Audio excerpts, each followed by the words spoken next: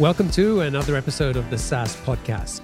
I'm your host, Omar Khan, and this is the show where I interview proven founders and industry experts who share their stories, strategies, and insights to help you build, launch, and grow your SaaS business. In this episode, I talked to Jordan Gal, the co-founder of Rally, a headless checkout that gives e-commerce merchants more control over their checkout experience. In 2014, after running his own e-commerce business for years, Jordan launched a simple abandoned cart app, which eventually became a customizable checkout for Shopify merchants. By 2020, Jordan and his co-founder had found product market fit, built a product that people loved, and were generating about $6 million in annual recurring revenue, and they were profitable. And then everything fell apart. They experienced what every founder fears when building a business on someone else's platform. Shopify suddenly decided that it wasn't going to allow them to offer their product to any more Shopify merchants. In this interview, you'll learn how they overcame numerous challenges to grow to over $6 million in ARR, how they handled the realization that their dream was crushed, and what they're doing differently now with their new SaaS company. Hope you enjoy it. Jordan, welcome to the show. Omar, thanks so much for having me on. I'm excited to be here. Do you have a favorite quote, something that inspires or motivates you that you can share with us? I'm a Winston Churchill guy. I'm a never surrender. That's my quote. So a lot of the Churchill things about resolve and perseverance, that's where I go. I keep meaning to see Hour of Darkness. I still haven't seen it. Yeah, it's good. And I had a phase like 2-3 years. That's all I read. Just biographies. And yeah, I find it inspiring. Anyone who acts bravely when it's unpopular, I like that story. Love it. All right. So tell us about Rally. What does the product do? Who is it for? And what's the main problem you're helping to solve? Sure. So Rally is a checkout product for e-commerce merchants. And what it does is it gives merchants control over the most important pages of their business. Right now, there is an assumption that an online merchant that wants to build their e-commerce business, that they have to accept the checkout that's provided to them by the platform that they're building on. And we challenge that assumption. And we say, look, we specialize in this. We're going to do a better job at it than anyone else. And you as the merchant should be in control of your business, and you should have the option to choose these different parts of your business, whether front end or back end or checkout. And so we're building for something called the headless ecosystem. And I'm sure we can get into that. Yeah. So maybe this is a good time to talk about that. So how is that different to more of a traditional integration, like having a checkout on Square, for example? Yes. So a lot of the popular e-commerce platforms that you see, Shopify, BigCommerce, Salesforce, WooCommerce, Magento, and so on, they were built as monoliths that provided both the front end, right, the storefront experience that shoppers actually interact with, to the checkout, the transaction layer that accepted payment and then put an order into the back end. And the back end handles products, orders, customers, and so on. And these platforms did a fantastic job at bundling that tech stack, right? You think about Shopify's success, it's because there's never been a piece of software better at bundling all that tech and letting a merchant get online selling products quickly. So the e-commerce market, specifically around COVID, the amount of focus and investment and resources that went into e-commerce, what's starting to happen is that as merchants get more sophisticated and have more resources, they want to have more control, specifically over the shopping experience on the front end. And these platforms that were built monolithically are not that flexible. The storefront is like a visual representation of the product database. So all the product pages look the same. All the category pages look the same, and so on. And that desire for more control over the shopping experience is leading into what's called the headless approach. Headless literally means take the head off, take the front end and detach it from the back end so that the merchant has a lot more control over the front end shopping experience that's detached from the back end. So that's generally what headless means. We think it goes beyond the front end. And where it ends up is where a merchant can pick and choose what's right for their business.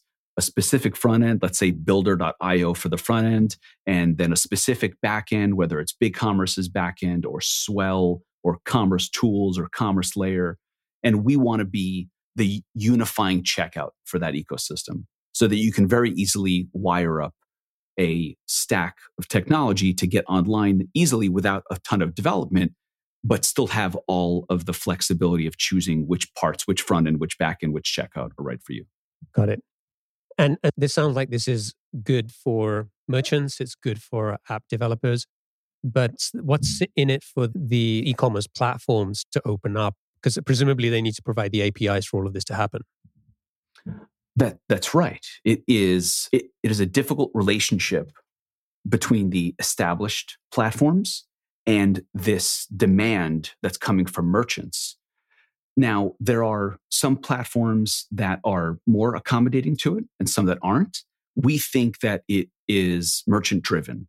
And if that's what the merchants want, then that's where the market is going to go. There is some difficulty. If, let's just say, for example, you're an e-commerce platform and all of a sudden your merchants, many of which are your largest and best merchants, come to you and say, we want to use a different front end. We don't want to use your front end anymore. We don't want to be restricted by your theming language. And we want a totally different front end. You want to be supportive, but that's not a fun thing to watch your merchants go off and start to build their storefronts elsewhere. So there's tension. Which products do you currently integrate with on Rally? So right now, Rally works with traditional and headless. So we almost have to admit, as a software company, what we like to do is we like to build for the future. We like to build where we think the market is going, not exactly where it is right now. And we think the market's going toward headless. And we see the front end going first, but there's also a lot of back end API-driven platforms like the ones I mentioned earlier that are starting to get funding and starting to get traction. So that's the ecosystem that we're building for. But practically, as a software company right now, we have to admit the overwhelming majority of the GMV, that's the amount of processed revenue in the market, is happening on traditional platforms. So we are starting off there. So we have an integration with BigCommerce and with WooCommerce. And our first bet in the headless ecosystem is with a platform called Swell. Got it. And the business was launched earlier this year in January 2021. Yeah, that's and right. You recently raised $6 million. So congratulations on that.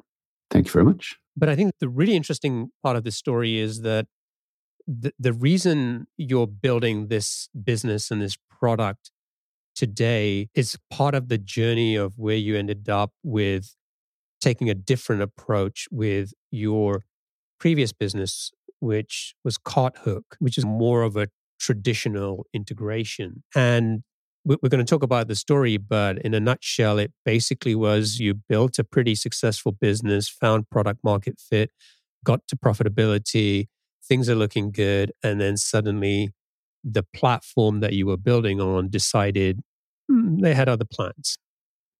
Yes, that's right. So a lot of what we're doing at Rally is influenced by the experience at CartHook, which is my previous company that I started in 2015. And that started off as an abandoned cart app. And then we found a better idea and built a checkout product, but we built it specifically for Shopify, just one platform. So let's go back to when you came up with the idea for CartHook. Like, where did the idea come from? So I used to be a merchant. I used to run an e-commerce business with my two brothers. We sold niche products online. We were going after CSN stores and Hayneedle. Those would eventually become Wayfair. And Hayneedle was actually called NetShops back then. And both of those companies had hundreds of niche sites. And so my brothers and I took a look at what they were doing. We liked the model. And we started following and tracking where they were spending their advertising dollars. And we would build a similar site that sold niche products like Adirondack chairs and fire pits and solar lighting products, niche products that were difficult to find offline. And back then, it worked because Google was still cheap and you would get a better conversion rate when sending traffic to a store dedicated to that narrow category. Almost like you get a better conversion rate when you go to a fishing store compared to the fishing aisle of a sporting goods store. That's basically the analogy. And we built that business and grew it and then sold it. And then I wanted to get into software, but fell in love with e-commerce through my experience there. And so I took a look at one of the products that we used at our e-commerce business that had a very strange ratio of providing us a lot of value every month, but the product was horrible. And so CardHook started off as a clone of that product. We just wanted to make a better version of an abandoned card app. So you sold this e-commerce business, I guess, like several years before you founded CartHook. Is that right? Yes, that's right. Okay. So tell me about, okay, so you have the experience, you've seen this problem from your own experience that you think that CartHook can solve. How did you get to the point where you're like, I'm going to go and build a software business here? Yeah, so I got into the microconf scene with Rob Walling and started going to those conferences and meeting people. And I'm a non-technical founder. And so my biggest challenge was finding someone. I didn't have a lot of money. I didn't want to raise money. And I wanted to find a partner to build it so that I could go off and sell. So that's what I did. I got a little bit lucky. I ended up finding a family friend randomly. My wife and I were in San Francisco for a few months. We literally bumped into him at a laundromat and then started going to lunch. And then I effectively had to convince him that spending 2-3 months building this product with me was worth his time. So that was like the first big challenge, how to get the thing built. And so I gave him a piece of the company. He built the first version. And then I was off and running and had something to sell that had recurring revenue. That's basically how I looked at it. What did that first product look like that you went out to try and sell? It was a piece of JavaScript that sat on the checkout pages of e-commerce platforms. And when a shopper got to the checkout, as soon as they put their email address into the email field, our JavaScript would capture the email and then wait 60 minutes. And if they hadn't completed the checkout page, meaning if they hadn't reached the thank you step, within 60 minutes, we would then consider it abandoned and then would trigger an email campaign that brought out the products that they had in their checkout into the email and said, hey, you left this in your email, click here to come back and buy it. So that's it. Pretty straightforward. And I'm just trying to get the sort of the timing right here. So CartHook launched 2015, but you'd started working on this, a couple of years before? The abandoned card app? Well, no, it was right around the same time. I think we started it like 2014 and then had it built. And then I went about just getting the first few customers. And I did that through cold email, which worked better back then than it did now. And everything worked better back then. Right? Seriously. Okay, great. So you start emailing other merchants and getting them to try putting this JavaScript on their checkout page. Were you charging for the product at the time? I was, and I had a great pricing pitch. I had a no-brainer offer, which really helped. The way I positioned it was, this tool makes trackable ROI. That was one of the things that was really important to me as a characteristic of the software business that I wanted to get into. I wanted to be able to point to how much money I was making my customer because I thought that would give me more pricing power and would be more easily justified on an ongoing basis. And so this product had that benefit. When you click on an email link and then you go and buy the product from the store, you can track that. And then in our product, we can show you how much we made you. And so we base the pricing on that. And my pitch was, you'll pay 10% of the recovered revenue up to $99 a month. So once you hit $1,000 in recovered revenue, you were capped. You weren't going to pay more than $99 a month. And if you recovered less than 1,000, you would only pay 10%. So people heard that and basically said, so I don't understand why I wouldn't sign up. And I would say, exactly. Love it.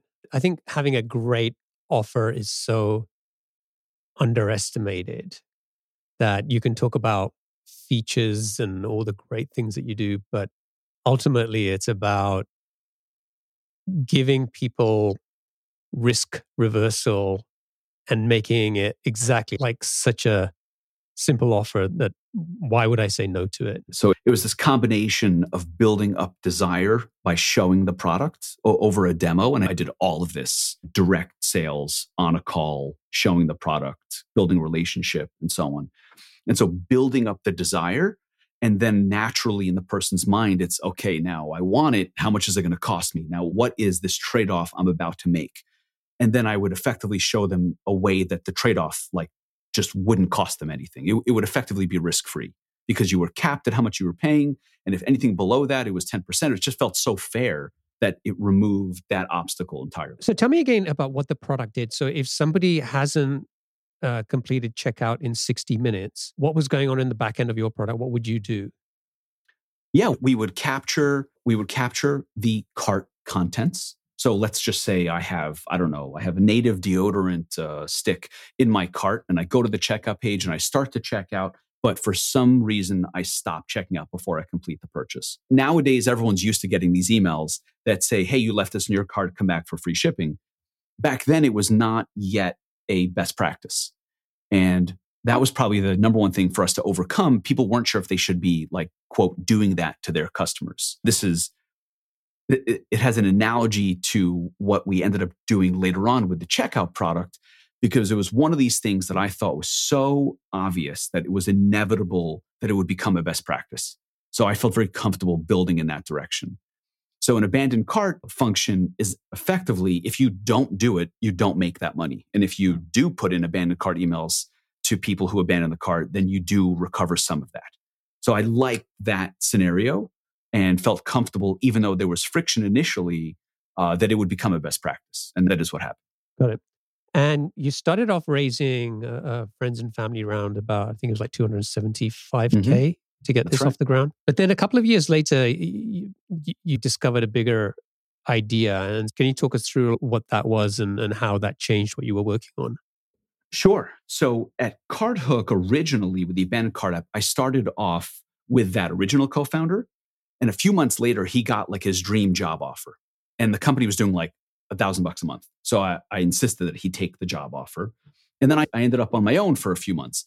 And I just did this one-to-one, very manual sales process, got the first 30 or 40 customers or so. And then I got an opportunity to raise some friends and family money. I had gotten a little bit of acquisition interest and felt too early. I told a few people about it and they suggested instead, why don't you just raise a few bucks from us? Someone like my friends from college, that sort of thing. At that point in time, I said, I do want to do that, but I do need a technical co-founder. And that's when I found my co-founder, Ben, and he brought some people to the table also. And then we were off and running. We raised that initial 275K. We started growing the business. We started doing a lot of partnerships and integrations. And that's how we got from 5K a month up to like 10 and then 15K a month.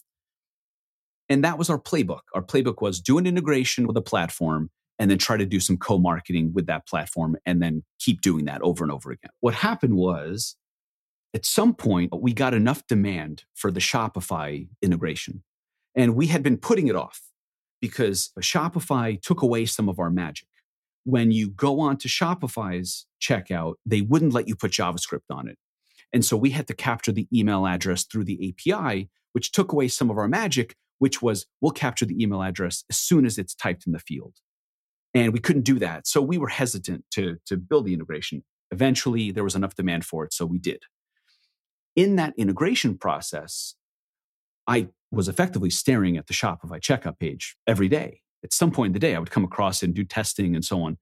And from my experience as an e-commerce operator, I was the one responsible for conversion rate optimization in the business.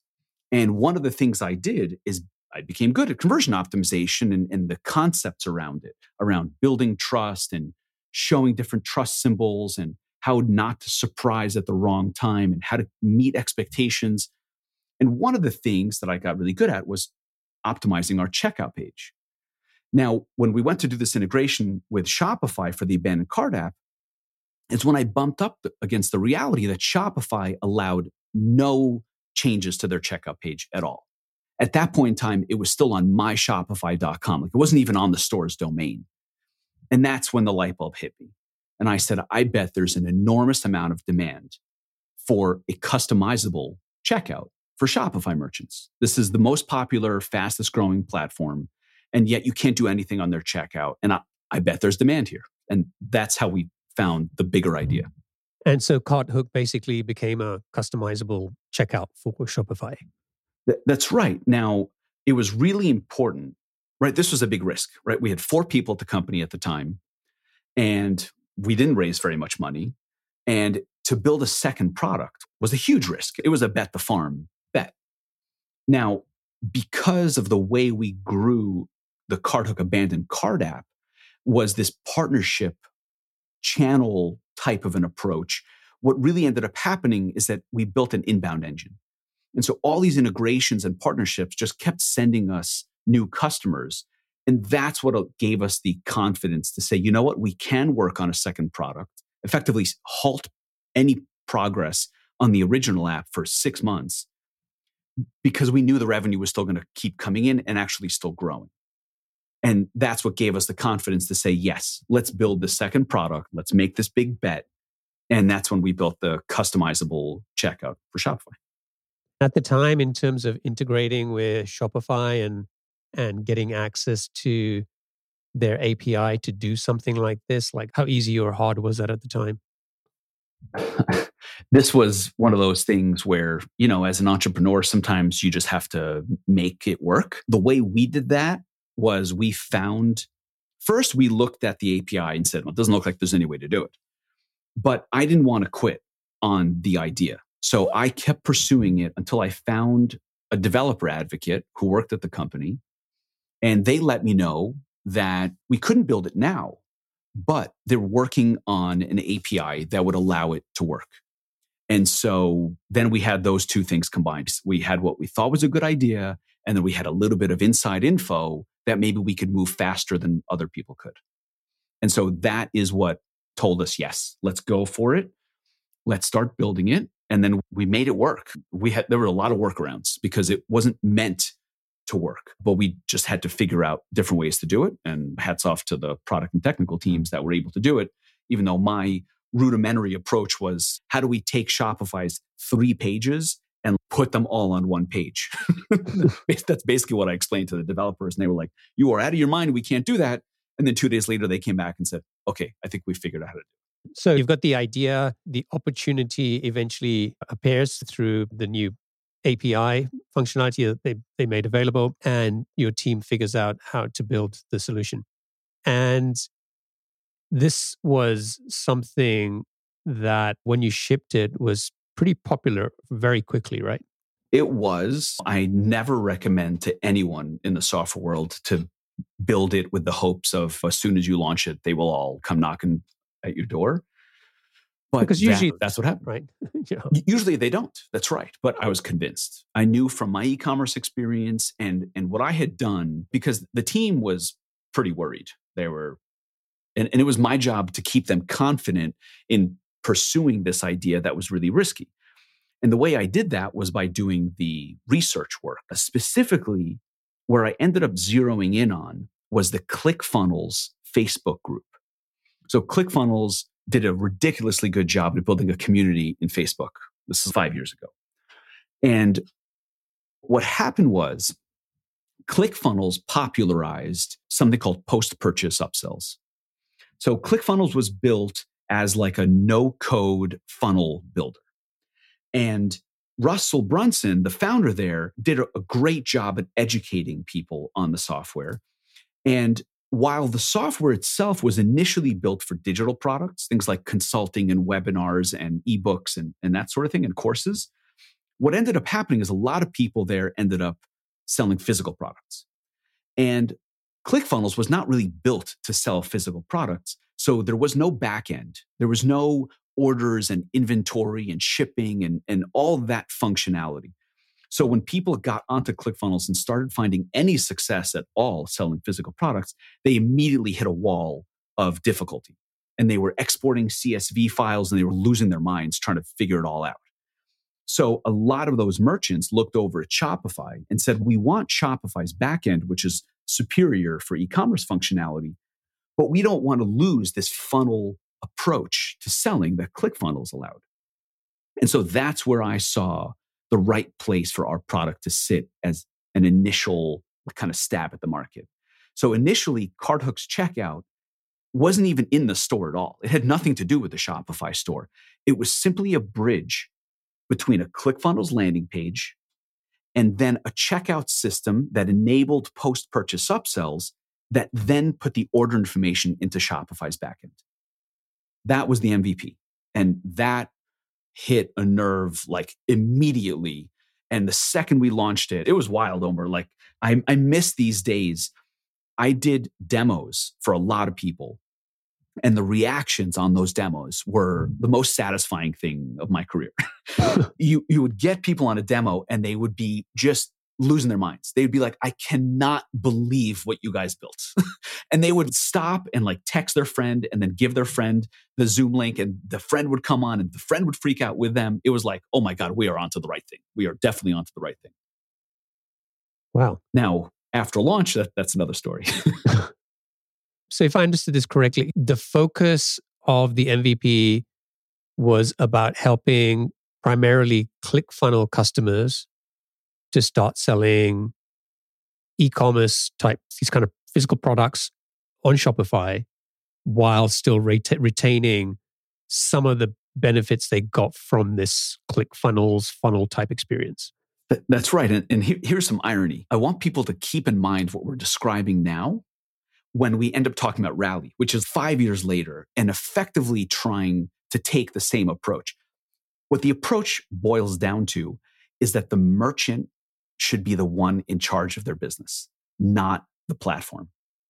The platforms are trying to build these businesses for as many merchants as possible. And what ends up happening is that they cater to the middle, and that limits the freedom and flexibility for merchants. So these merchants, they wanted Shopify's backend, which is great for e-commerce, and they wanted flexibility on the front end, and they wanted control over their checkout. So it's funny just hearing myself describe it, because in many ways, we're trying to do the same thing with Rally 5 years later. Okay, so you teased us with what happened after launch. So what did happen when you launched? Okay, so we launch, I think it's like September. We launch and immediately like 50 signups in the first like few days. And at this point in time, it was $99. I think it was $99. Yes, because that's what ClickFunnels was. And I was like, all right, that's straightforward. Let's just go with that pricing. And so that's obviously a good sign. Now, we very quickly understood that we couldn't handle that many people. We were still in the early stages of really understanding what it required to run a checkout product. Or a checkout product was not like our abandoned cart product. The abandoned cart product, if things go wrong and you don't send out emails for 2 hours, you just apologize and you move on. A checkout product, if it goes down for 60 seconds, then you already cost people money. So we had to figure out how to handle this new thing that we were managing. And at that point in time, we didn't know what we were doing. So those first 50 signups, the way I describe it is we would load them up into a conveyor belt of torture, and we would chop them up, and they would come out the other end like begging for like just, oh, I'm sorry, I want it to work, but it doesn't work, and I'm done with the pain, which was no fun to experience. And so what we had to do was admit to ourselves, we're not ready to take on this many customers. What we need to do is we need to build up relationships with these customers. This is not a self-serve product. So let's slow things down in two ways. The first is let's require a demo. Let's allow ourselves to build relationships and really have a better understanding of their needs. And then we'll decide if they're a good fit for us at this stage. The second thing we did was we tripled the price. We made it $300 a month instead of $100. And that was the first really important lesson for us. The demand didn't change at all. So we clearly got the pricing wrong. That one move right there was huge for the business, because later on, really what we learned is that this wasn't going to be 10,000 customers type thing, that we were better off with 500 customers that paid more. So that was really helpful. If you've gone through and you get these 50 signups, and basically it turns out it was a terrible experience for most of them, I don't know what the number was. Most people wouldn't then say, okay, let's triple the price. So just help us understand how you came to that. I'm a big fan of experimenting with pricing. And I think most people generally are very apprehensive to change their pricing. And I am not. And I'm very happy to raise prices, change prices. And that actually was hugely important to the business a few years later that we can get into that. We just wanted to slow things down. And we thought that forcing a demo would deter a lot of people. And we thought that tripling the price would deter a lot of people. And we said to ourselves, we'll go self-serve and we'll go with a lower price point later on when we can handle self-serve and there isn't as much friction to the onboarding process. Okay, great. So eventually in the 5-year journey through to 2020, you grew this business to about 6 million ARR. Yes. Tell us a little bit about it. Like, What were the main growth drivers or marketing channels that helped you get there? Sure. So that first year, that like hand-to-hand combat, demos with everyone, a lot of apologies, we still processed $100 million. So we again knew we were on the right track, and we just needed to keep at it until we got better at it and the product got better, and then we could take on more customers. So 100 million in total processing. We're probably somewhere around 60K in MRR, somewhere in that area. And then what we decide is we have no choice but to rebuild the thing. And so this is one of those moments in the company where you just look at your CTO and you say, all right, buddy, if you get it right, we're gonna crush it. And if you get it wrong, the company might just not work. And Rock, who was the CTO then, who's my co-founder at Rally, just made it work. He just went into the cave for 2 months and came back out with version 2. As soon as version 2 launched, everything was better. And that's when the rocket ship started. And we went from 60K in MRR to 250K in MRR in the second year. So that second year, we did somewhere around 600 million in GMV in total processing. And then we were off to the races, and we had a reputation established in the Shopify ecosystem. And we were never allowed into the App Store there, but we kept doing integrations with companies like Recharge and Klaviyo and so on. And that, again, rebuilt an inbound engine. And we never did sales. We barely spent any money on marketing and just grew like crazy. What was different about that new product that you built? Did it allow you to go back to the self-serve? It did not. We ended up, okay, so here, let me get it right. We did go toward self-serve. And the most important thing is that the product was just much more reliable and much faster. So at checkout, page speed matters a lot. And so what started to happen is that we started to do really well on conversion rate for merchants. And then we added in the post-purchase offers and made those better. And then people were just making so much money from the product that they would run through walls to use it. And if you think about Shopify, their checkout's good. And the Shop Pay buying experience is, I think, arguably the best buying experience in e-commerce on the web. So we were playing like D1 ball. We had to compete against that. But we gave people so much ROI that they were willing to use our checkout instead of theirs. If we look at some scale, at CardHook overall, in total, we processed $2.5 billion. Out of that $2.5 billion, $300 million was post-purchase revenue. So that one feature that you couldn't get anywhere else, you couldn't get at the Shopify checkout, but you could get at ours, drove 12% of new revenue. It's not just a small bump. It was so significant. And once people started using it in their business, then you get addicted to it. Because now all of a sudden you have this new canvas that you're optimizing that you never had access to. And it would become part of your strategy and part of your return on ad spend calculations. And then you would never leave. So that's what really started to work.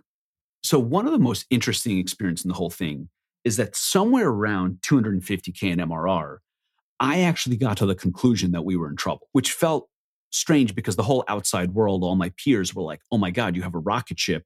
You're so smart. And in reality, my response back was, yeah, we're about to hit a wall at 100 miles an hour. So yeah, I'm happy to get into that part of it and what we did about it. So this started around 2014, 2015 as this abandoned cart app, and you were trying to get people to install this JavaScript on their checkout pages.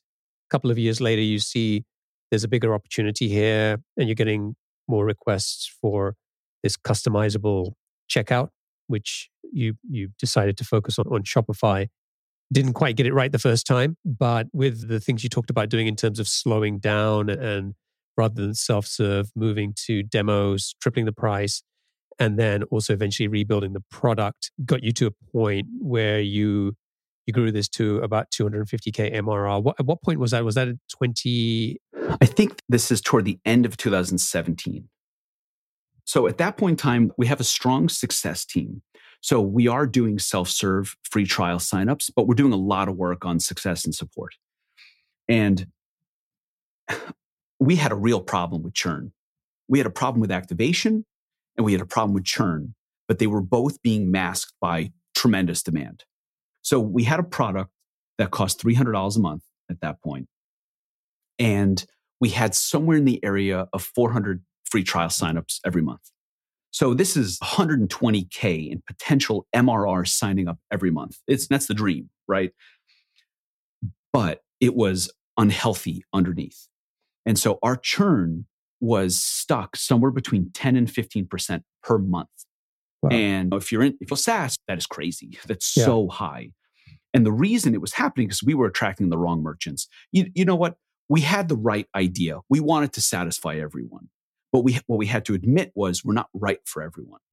So we made what I think was the best decision we could have at the time. And we cut off free trials. And we went back to forcing a demo. And it had some interesting impact. Instead of requiring a demo, what we called it is an application. Basically, apply to work with us, which was such a snotty, annoying kind of positioning. But it really worked. It really worked because people wanted in so bad. They wanted to qualify themselves to us. And we wanted to take that premium position in the market. So we invested in our brand and in our website.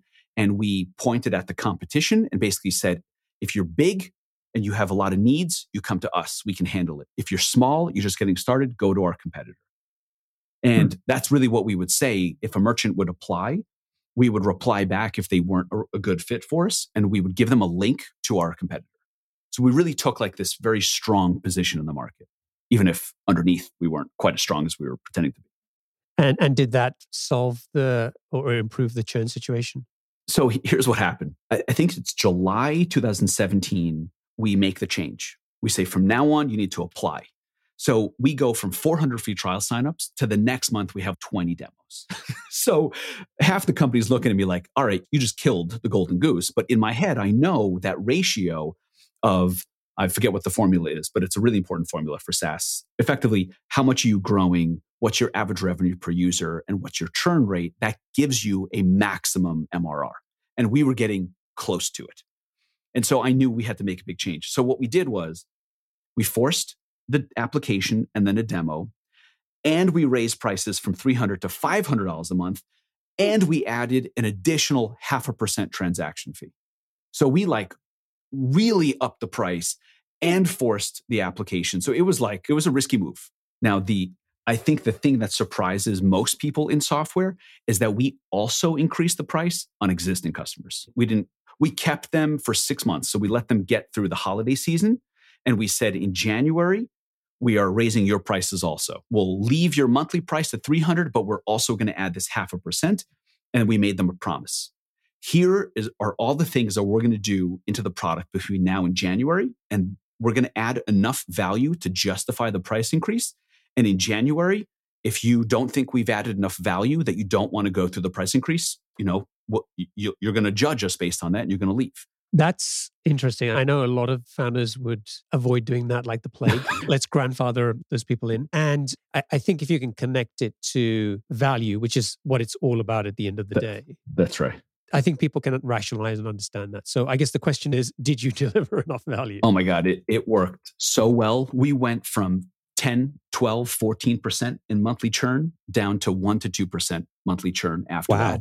And revenue went through the roof. And we went from 250 to 500K in MRR in 1 year. Wow. Everything got healthier. Everything made more money. I remember one specific conversation. I felt that the support team was in a demoralized place.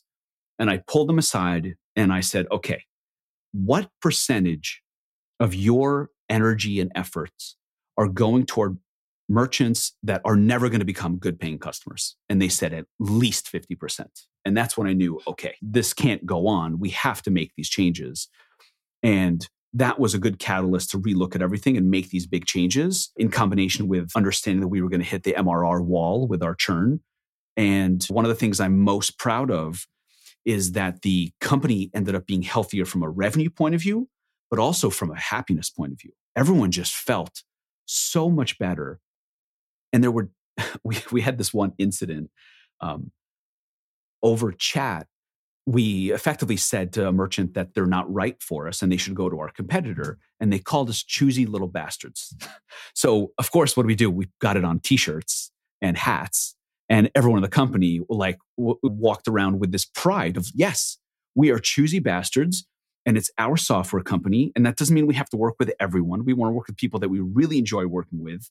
And it gave the whole company this swagger of maybe we're not for everyone, but the people we do work with, we absolutely crush it for. And that's part of why we're successful. And yeah, it was beautiful. Love it. And I don't think it was, you guys weren't being arrogant. It was, Oh, is that a necessity? yeah. And just doing a better job at knowing who your customers are that you can deliver the most value to. Yeah, that's right. Okay. So listen, so we've gone through this Yeah. roller coaster of, okay, slow start, sign up problems, new product, having to rebuild. But now it sounds like everything's clicked. Got Yes. product market fit. You've nailed the target market. Churn isn't a problem anymore. It's incredibly healthy. MRR is in a really good place. You're 6 million ARR. And then 2020 comes along and everything, the shit hits the fan. Yes, it does.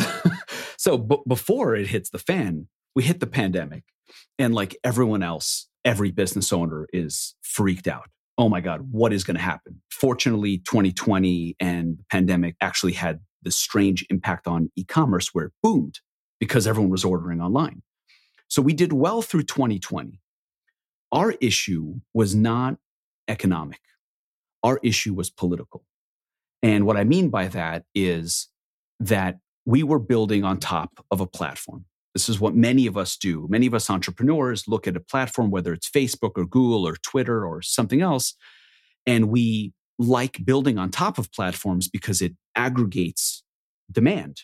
Here are all these customers that share this thing in common, and I'm going to solve a problem for you specific Salesforce CRM users, and that's how I'm going to find my angle on the market. Now, we did the same thing. Our problem was that we did something that poked directly at the platform's business model, right? Our checkout created all this value around the payment processing function. And we took the payment token from the checkout page and we reused it for the post-purchase offers to make the one click. We did all these amazing things. But what it meant is that we were processing the revenue instead of Shopify. And at some point, when we got big enough and we were processing $100 million a month and up, Shopify wanted that to end. We were starting to become have too big of an impact on their business model. And it's their platform and it's their right to dictate what happens on their platform. And unfortunately, what that meant for us was that we had to stop doing business the way that we were doing business and had to stop growing our product. So what happened? Did they shut down access to their API or parts of it? So what I'll give them credit for is that we work together, right? Some companies, we've all heard the horror stories of one day you wake up and your API access is cut off. Yeah. Now, I don't want to cover for them. It was no fun of an experience. And I am papering over the fact that I stressed that over this for 4 years. The entire time was very stressful. But at the end of the day, we made a deal with them. And the deal was that we would stop taking on new customers to our checkout page and instead build a post-purchase upsell app that works inside of their checkout so they could keep the payment processing. And so if you go to carthook.com right now, what you'll see is an app that's in the Shopify App Store and is active and the company's doing well. But for me as an entrepreneur, I had lost my appetite for building for Shopify. And so I put a new CEO in place at CartHook and I left to start Rally along with Rock, who's now my co-founder, who was the CTO at CartHook. And now he's with me at Rally. CartHook as a product has changed. And now That's right. it's so when a platform is in this position, they can either look at an app developer like you guys and say, we'll acquire them, or two, the rules have changed and this is what you need to do now if you want to keep integrating with us. Or three, we're going to invest internally and build our own solution and put you out of business. So that's right. At least it was not the third option. But I think that from what I understand, this was an incredibly difficult time for you and the team. And Yes. I know you've tried to be pretty good about we came up with a deal and we did this and so on. Mm-hmm. Emotionally, what was going on underneath all this time? Oh, it was the most difficult experience of my career.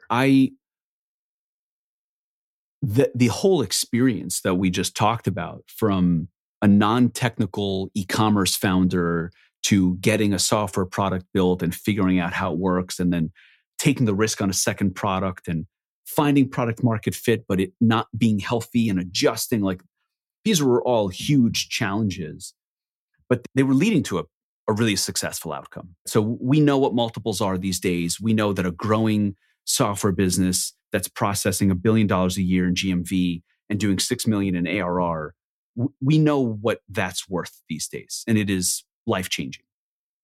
And to experience the fact that got taken away from me in many ways, out of my, not my doing, let's say, it took a lot of work on my end to accept it. And in many ways, I have accepted it. In other ways, what I'm doing with Rally, it's very specifically not accepting it and trying to do something better and bigger with it. So it's incredibly difficult, but we're not the first company it's happened to. We're not the last company it'll happen to. It's unique in that it happened to me, right? So it's unique to me, but this happens in the web overall. And we're trying to change that approach with Rally. And I think there's a lot of ideology and meaning in our efforts at Rally to make it better. And that part of it feels amazing, that you can try. It's the first time in my career that I've had this really tight alignment between I want to do what's right and what's good, and that also makes the most financial sense. That's also the way I can be the most ambitious and go for the biggest opportunity, is actually trying to do what I think is right for the market, which is this freer approach and pulling power away from platforms and putting it back in the hands of merchants and app developers. So that part of it feels good. And what else can any of us do in our careers but learn and keep going? And this isn't a Shopify thing. This is a situation that could happen on any platform to any founder who's building on top of that platform.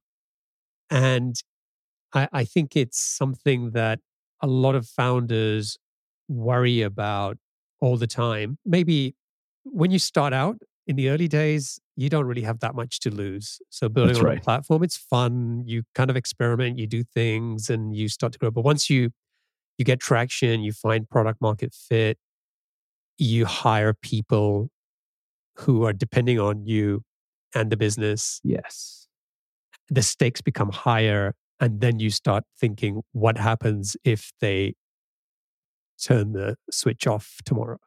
That's right. You make a really important point, in that when you start off, the trade-off seems obvious. Of course, I'll build on a platform. I don't have the resources to go and build my own platform. So let me go basically attract customers that are already pooled together on this platform.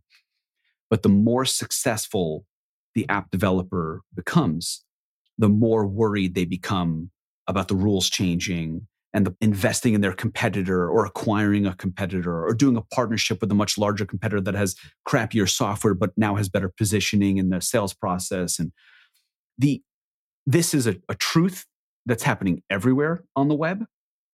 The exciting thing is that what's happening in Web3 and crypto and blockchain is starting to offer an alternative.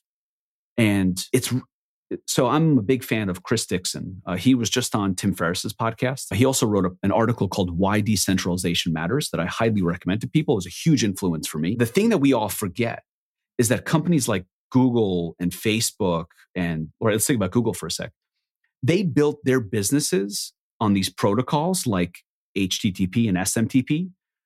And they knew that whatever they built on those protocols couldn't get taken away from them. There was no platform that was going to change the rules later on. But then they accumulated so much power and so much financial interest in maintaining their power that now we're all building on top of them, and we're assuming that they have the control. Whereas that was not the situation under which they built their businesses. And Web3 is like wrestling that back to the way it used to be, where there are these protocols that we can all use and build on top of, with the knowledge and confidence that no one can change the rules on us later on. And that's so exciting. You can tell obviously why it would be exciting to me, but I think it should be exciting to all entrepreneurs on the web. Yeah. And I think in that article that you mentioned, there was this idea of this predictable life cycle for platforms. That's right. The that S curve. it happens to all of them, that in the early days, they all want to attract, I guess, you can say buyers or sellers into that marketplace. Right. But it changes significantly once they get to the top of that S curve and they have to start thinking of different ways to grow the business. That's right. It switches from cooperation with the ecosystem to competition with the ecosystem. And it is an inevitable life cycle. And the thing that's exciting about Web3 and what we're trying to do at Rally is we're trying to ask ourselves, how do you build a platform that does not have a top of the S curve? How do you keep interests aligned the entire time? And that's like this interesting, like business and intellectual kind of argument to make and idea to pursue. And that's cool. And that takes us back full circle to what we started the conversation about, was pursuing this headless ecosystem and why it's something that you've decided to go all in with. And I think that hopefully by sharing your story of Cart Hook and the experience there, you're probably a lot more qualified to talk about the importance of a headless ecosystem. That's right. And it's funny. And look, this is how it works. You look back at an experience and it was painful, but what does it do? It puts you in the position that you are after that experience that's unique. And oddly enough, like we happen to be the right people to build exactly what we're building because of our experience. And maybe it didn't go well, but I'm 100% convinced that a few years from today, I'll be grateful that it happened the way it did, because I wouldn't have ended up what I'm doing now without it. And so we have a very unique perspective because of it. And I'm happy that in an interview like this, you get all that context. And then when explaining what we're doing at Rally and talking about it, it makes more sense in that context. Yeah. And looking at the e-commerce world, right? It's happening all over the place. It's happening in finance. It's happening in social networking, all these different places. Our neck of the woods, our part of the web is commerce. And I'm convinced that there should be an alternative in the commerce infrastructure online to building on top of a platform that can change the rules on you.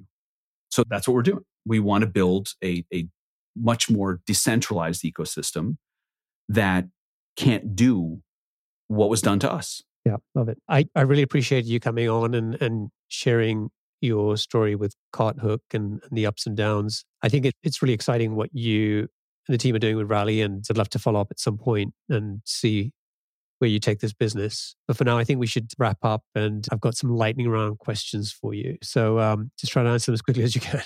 Okay, let's do it. What's the best piece of business advice you've ever received? I think it's Bill Gates that talked about the goal of a business or an entrepreneur is to capture a small part of the value that they create. And the more value you can create, the more right you have to a portion of it. So that's what I like to look at. How do we create an enormous amount of value? And if you can do that, the money will work itself out. What book would you recommend to our audience and why? Oh man, I think I go back to the Churchill biography just on perseverance. What's one attribute or characteristic in your mind of a successful founder? For me, creativity. What's your favorite personal productivity tool or habit? Unplugging and not thinking about and just letting ideas spin in the back of your head. What's a new or crazy business idea you'd love to pursue if you had the extra time? I feel like I'm pursuing the craziest version of this idea. That's how I feel. What's an interesting or fun fact about you that most people don't know? I was born in Israel on a kibbutz, which is effectively a commune, which is the complete opposite of entrepreneurship. Wow. And finally, what's one of your most important passions outside of your work? My honest answer to that is that I have lost too many of them. So my hobbies have been sacrificed at the altar of both work and family. And so right now, my biggest passion is my family. All right, great. Jordan, thank you so much for joining me again. And if people want to find out more about Rally, they can go to rallyon.com, and they can also check out Cart Hook at carthook.com. And if people want to get in touch with you, what's the best way for them to do that? Twitter at Jordan Gall, or just my first name at rallyon.com. Awesome. Thank you so much. This is a conversation I've been looking forward to for a while. And thank you for coming on and sharing your story, your experience, and hopefully providing a little bit of inspiration for somebody who may be going through a similar struggle right now. Thank you so much for having me on, for guiding the conversation. And it's great to talk to you. Thanks, Jordan. All the best. Cheers.